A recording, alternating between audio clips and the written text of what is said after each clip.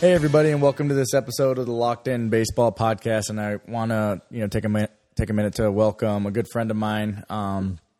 He's been in baseball for such a long time at the college level for years, but now he's at the professional level, serving as an area scout with the Miami Marlins. James Valet. James, thanks for joining us today, man. I really appreciate you taking the time.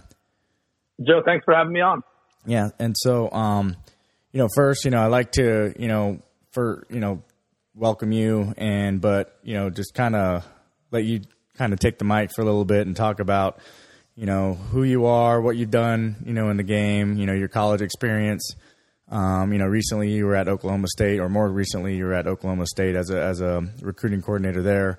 But, that transition into professional baseball and, how kind of all that came suit and, just, a little bit about yourself and how, what your involvement has been in the game over the years. Yeah, absolutely. Absolutely.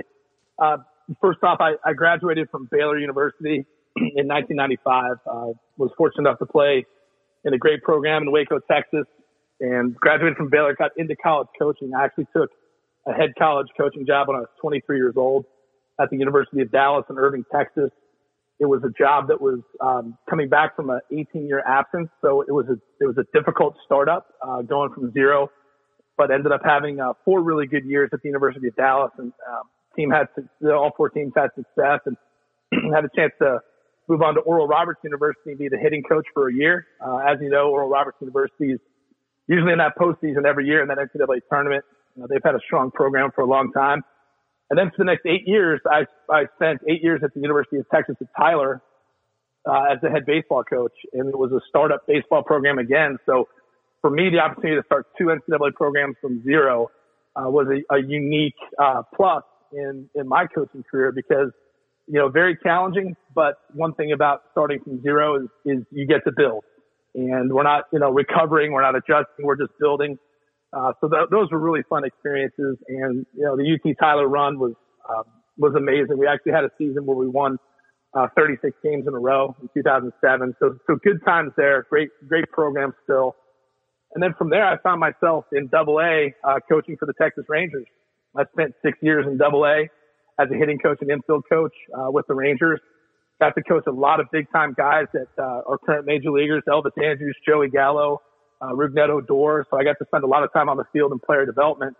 And then the opportunity to go to Oklahoma State came up, at the end of the, 2015 minor league season. They had a coaching opening, and, it was a great, unique challenge for me to go into Oklahoma State. I think for a team, that was really, really strong in the 80s and was looking to kind of build back into that, what Cowboy baseball is all about. They hadn't been to Omaha in 19 years, hadn't won a game in Omaha in 22. So, I think the standard of getting back to Omaha was one of the things that I really kind of fell in love with about the job.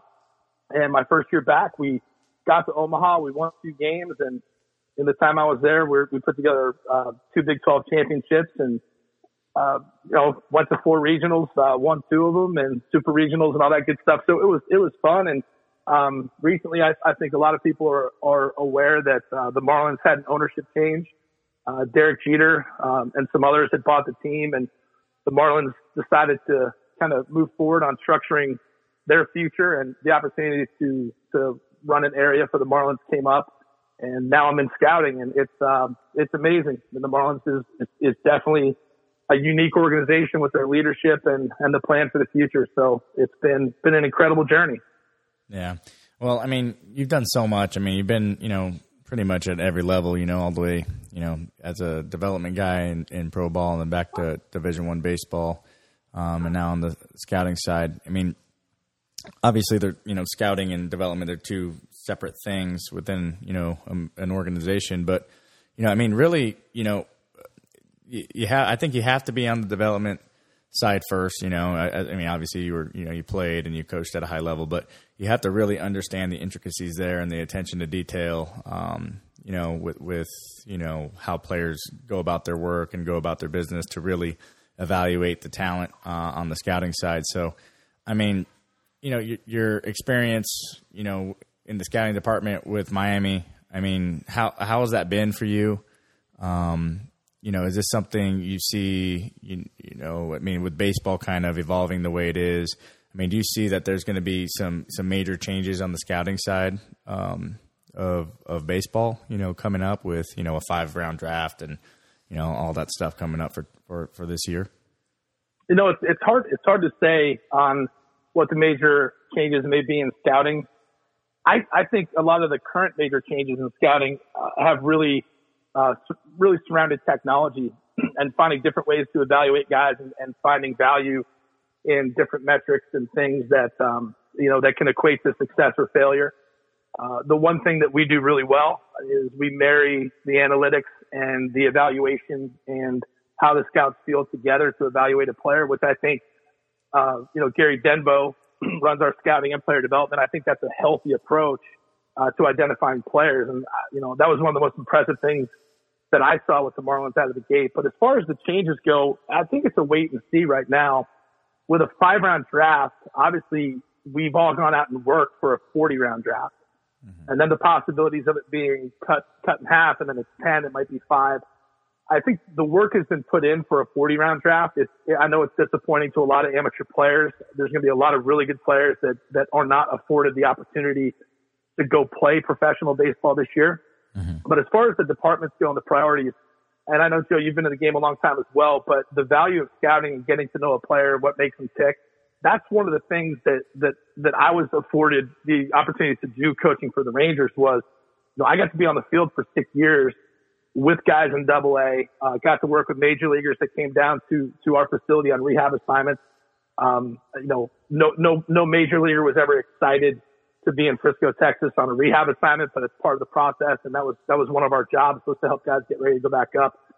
But I think, as far as where we go in the scouting industry, I feel like, to your point before, I feel like my opportunities on the field in AA have helped me with scouting, and putting that together with a recent stint, 4 years, at a Power 5 team, and then going into scouting and then having been in player development, it all really married together for me, where, I think I had some advantages that other guys just haven't had the experience to have. But as far as the future goes, it's really hard to say. It really is. Yeah. And hopefully this is, somewhat temporary in the sense that, this doesn't happen every year. I know there's fears of like COVID being an annual thing for us, and hopefully it doesn't evolve into that. But if it does, I hope that, Major League Baseball and, all these other, large sporting venues or whatever we want to call it, I hope that we're able to adapt and just be, just find a way to still be successful and be safe and still be able to provide the type of entertainment and the type of atmosphere, for fans and for the players too. This is their livelihood. It's the way they go. It's what their walk of life and what they choose to do to provide for their family. So, obviously everybody is affected by all this, but, Yeah, I agree with you. I think the quest to get it back to normal, is desirable by everybody. I think that if the survey went out, it would be 100%. Let's just kind of get it back to what it was and move on. I think you hit on a few great topics of, the value of baseball being in our lives and the entertainment value it provides and just the love of the sport that we all have for it. I think you also hit on the point of keeping it safe. So I think we'll take it close to normal if that's an option. But I know the safety is the concern for everybody, the players involved, the people that are working. And that's really what's going to come to pass here in the next month is what safety measures are going to come out that everybody has to abide to, because it is a scary time. It really is.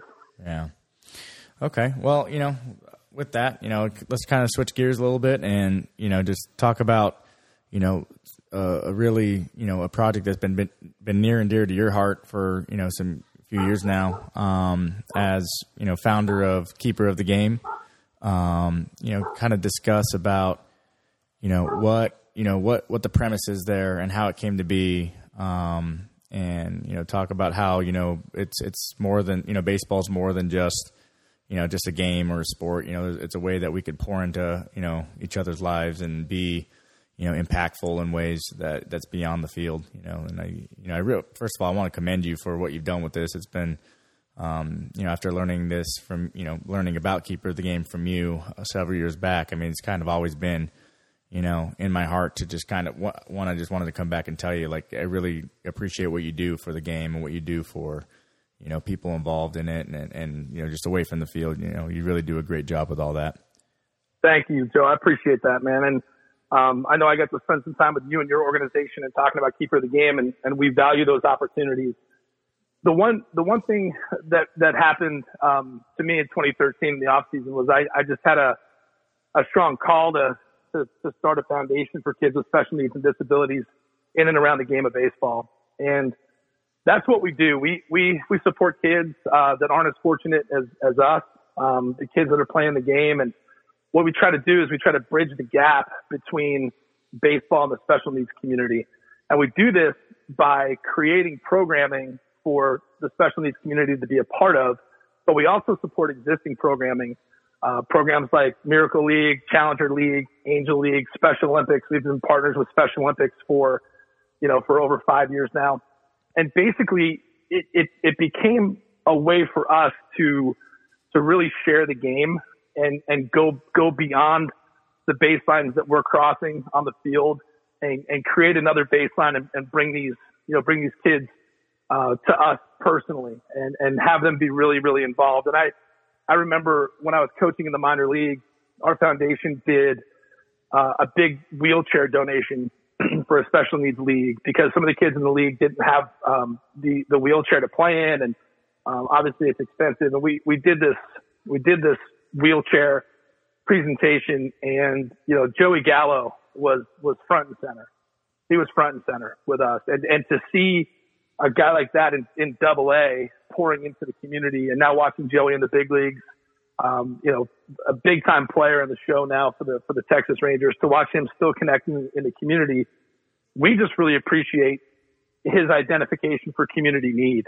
You know, and that's one of the things that Joey was great with, and Elvis Andrews the same. I mean, what we're trying to do is we're trying to share the game, and we're trying to do it in a way where we can feel the value of what the game can bring to a player beyond hitting 3 home runs in a game, beyond winning a championship, beyond throwing a no-hitter. And I think this really ties into, as somebody who spent a lot of time in amateur baseball, you know, the who you become along the way factor is really important.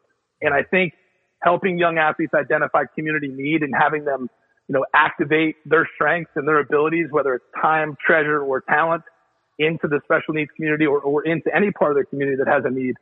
I think that's a valuable lesson for all of our players to learn. And I really appreciate your kind words about Keeper of the Game. We've got some incredible people that volunteer, and we've had a big impact. It's been a blast.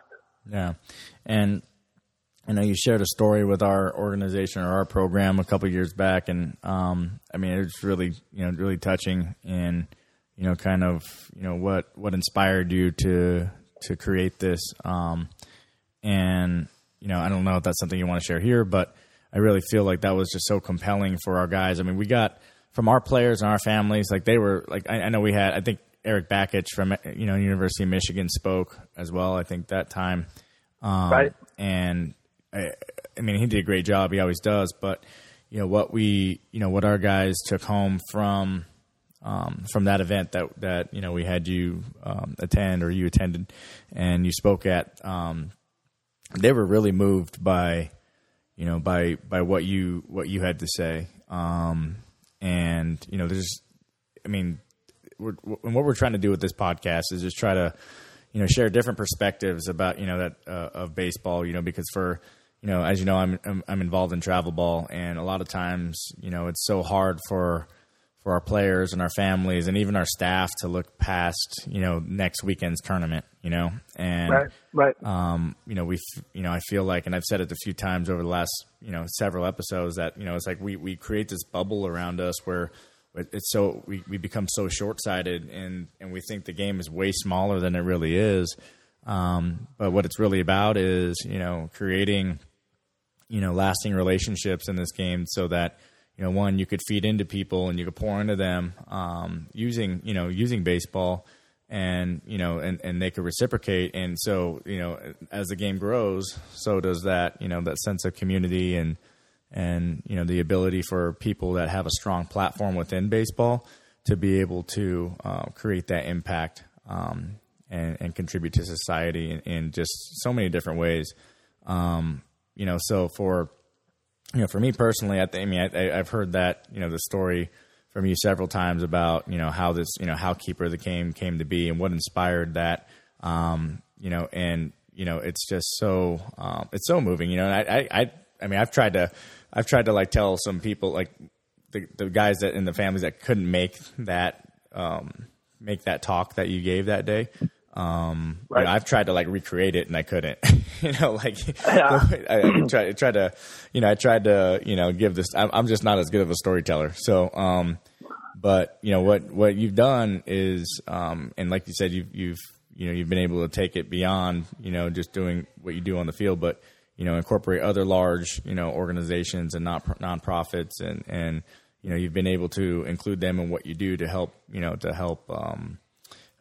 kind of feed into them, but also like what you did, like after, with Carlos Ramirez and in supporting, a movement in Puerto Rico after those storms several years back, where you're able to send out supplies or food, or I'm not sure exactly what you sent, but I just remember like on social media, just seeing you guys going to work with that. And that was amazing, man. Like, I wish I could have done more for those, for that, because I spent some time out there in Puerto Rico with him as well, with the Beltran Academy and stuff like that. But mine's all on field stuff. Mine's all, going out there and running, instructional stuff, and shoot, just the time you put into this stuff is just amazing, and what you've invested into it's amazing, man. So, thanks again for all that and being an inspiration. And, what else you guys, have going on with Keeper of the Game, or, going on in baseball outside of that? Do you have, is there more that meets the eye than just what I can see on the website or, on your YouTube channels or anything like that? Yeah, there's definitely more to it. And, the story that you're referencing that we told to the huge crowd, I was like, when I saw everybody assembled at that AAA ballpark in Vegas for the camp and the talk, it was an amazing experience for me. Just, real quick, the story about a 5-year-old boy who wanted to be a Major League Baseball player, and when he finally got a chance to get in front of me and show me what he could do in baseball, at the end of the time we had together, he laid down on the ground. He pulled up his blue jean pants and he took off prosthetic legs. And I didn't know that he had prosthetic legs, but I knew he wasn't going to be a Major League player. It would be impossible. But what he taught me about courage and what he taught me about being a champion and no excuses. And it's something that I took with me through, my entire career, still to this day. And Hollis I think about Hollis every time I go to a ballpark. It's an amazing, impactful story. And, for a kid that didn't get to go play Major League Baseball, he did get to go play wheelchair basketball in college, which is pretty amazing. So he's one of the guys that has inspired me. And as far as, the value of what Keeper of the Game does, I kind of simplify Keeper of the Game through this story. My oldest son, he just turned 21 years old, and he was drafted by the Colorado Rockies in 2017. He was fortunate enough to be their first pick. He was overall number 48. And, I had a reporter ask me, well, you're a coach and you have a son that plays, what do you tell your son? Like, what are you trying to do? You still like coach him a lot, do this. And like all the questions started coming out. And I said, Jack, I can tell you this. I said, I give him the same message every night before every game that he plays, every game. And I say, I love you, play winning baseball, share the game. And the share the game part of it is directly related to Keeper of the Game. Share the game with everybody. And so what we have on the horizon with Keeper of the Game is we just launched a clinic series that's going to start in Texas in the fall and then in the late spring next year when everything opens back up, called RP11. And RP11, one of our founding fathers of Keeper of the Game was one of my teammates at Baylor University named Ron Patterson. He recently passed away, and we're carrying on his legacy through RP11, which is Ron Patterson, number 11. And what we're going to do is we're going to hold local events for kids with special needs and disabilities and have kind of an activity time where they can get on the fields and they can learn the game and just really have fun, and then play a simulated game where the special needs kids get to be the all-stars. And so that's one thing that we've just done. And, you know, on another note, Joe, we had a local select coach named Pat Woods, and Pat is he's a longtime select coach here. He's originally from California. He's a great dude. And, you know, we got a call that Pat had about 7% kidney function and was in dire straits.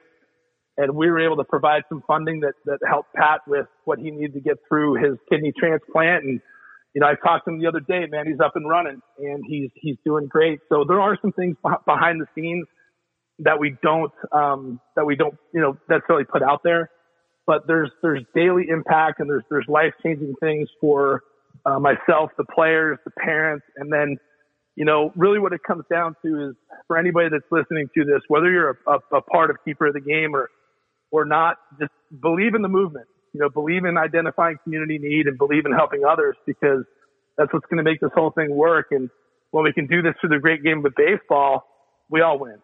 We all win. Yeah.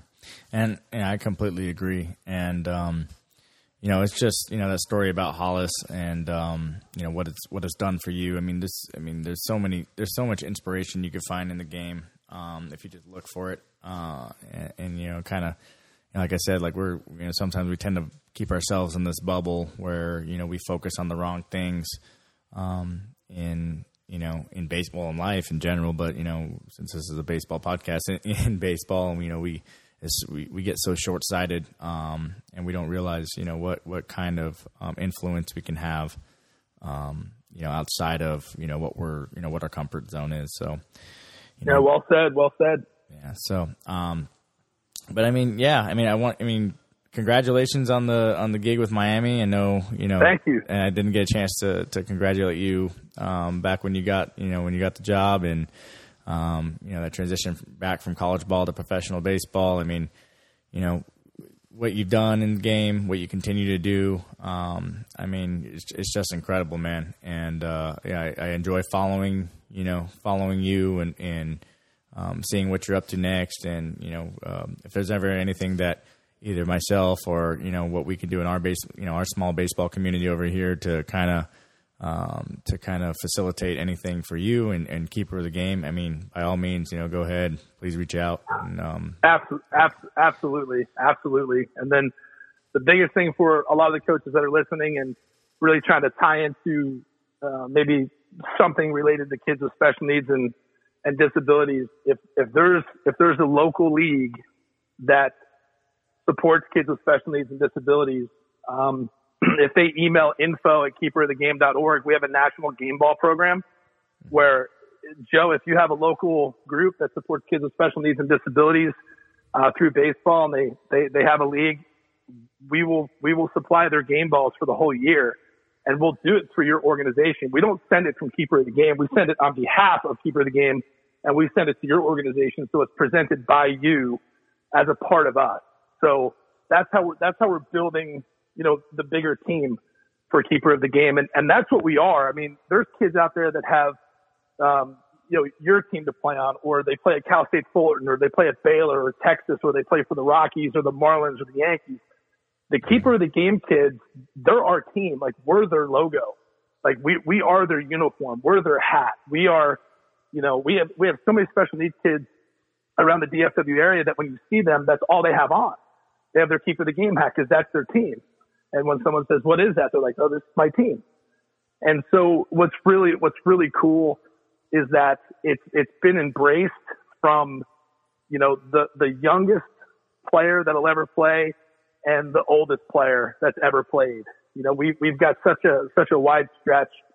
And as you mentioned before, guys like Carlos Ramirez, my goodness, there's not many better people in the game of baseball like him, man. He's a special guy. He really is.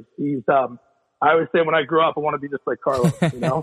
So he's a good dude, and he's an inspiration to me because I know he has passion, and I appreciate that. Yeah. And it's guys like that and guys like you that, you know, you guys are really good for the game at any level, and what, that's just, it's so hard to come across, people like that know, one, that know baseball to the capacity you guys know it, but also, it's just the type of people you are. I mean, with both of those character traits, it's just, you guys are so perfect for the roles you guys play in young players' lives. So, well, thank you. I appreciate it. Yeah. So, I mean, but we're kind of getting to that time, and I wanted to, again, thank you, James, for absolutely for making this time for us and for me. And, when we get off the record, maybe we can discuss different ways we can, we can maybe collaborate a little bit more, because we have an organization that we run where we're just trying to find the right, in my dad's foundation, the Mike Spears Foundation, where we're just trying to find the right avenues to be able to give back to the game the way we can. And with this whole COVID thing, it's just kind of, that's going to have to pivot as well and make a different, sure, take a different direction slightly, So seems like a good opportunity to maybe work together on some stuff. But, absolutely. Yeah, but seriously, thank you so much. Don't want to take up too much of your time or the listeners' time. And you're just an amazing influence on people, including myself. So, but yeah, thanks, James. Well, Joe, thank you very much for having me on, and keep that podcast rolling, man. I appreciate it. And to everybody listening, thanks for listening in. And if you have a moment, which I'm sure you do, go ahead and click the subscribe button to the podcast on either whether it's Apple or Spotify.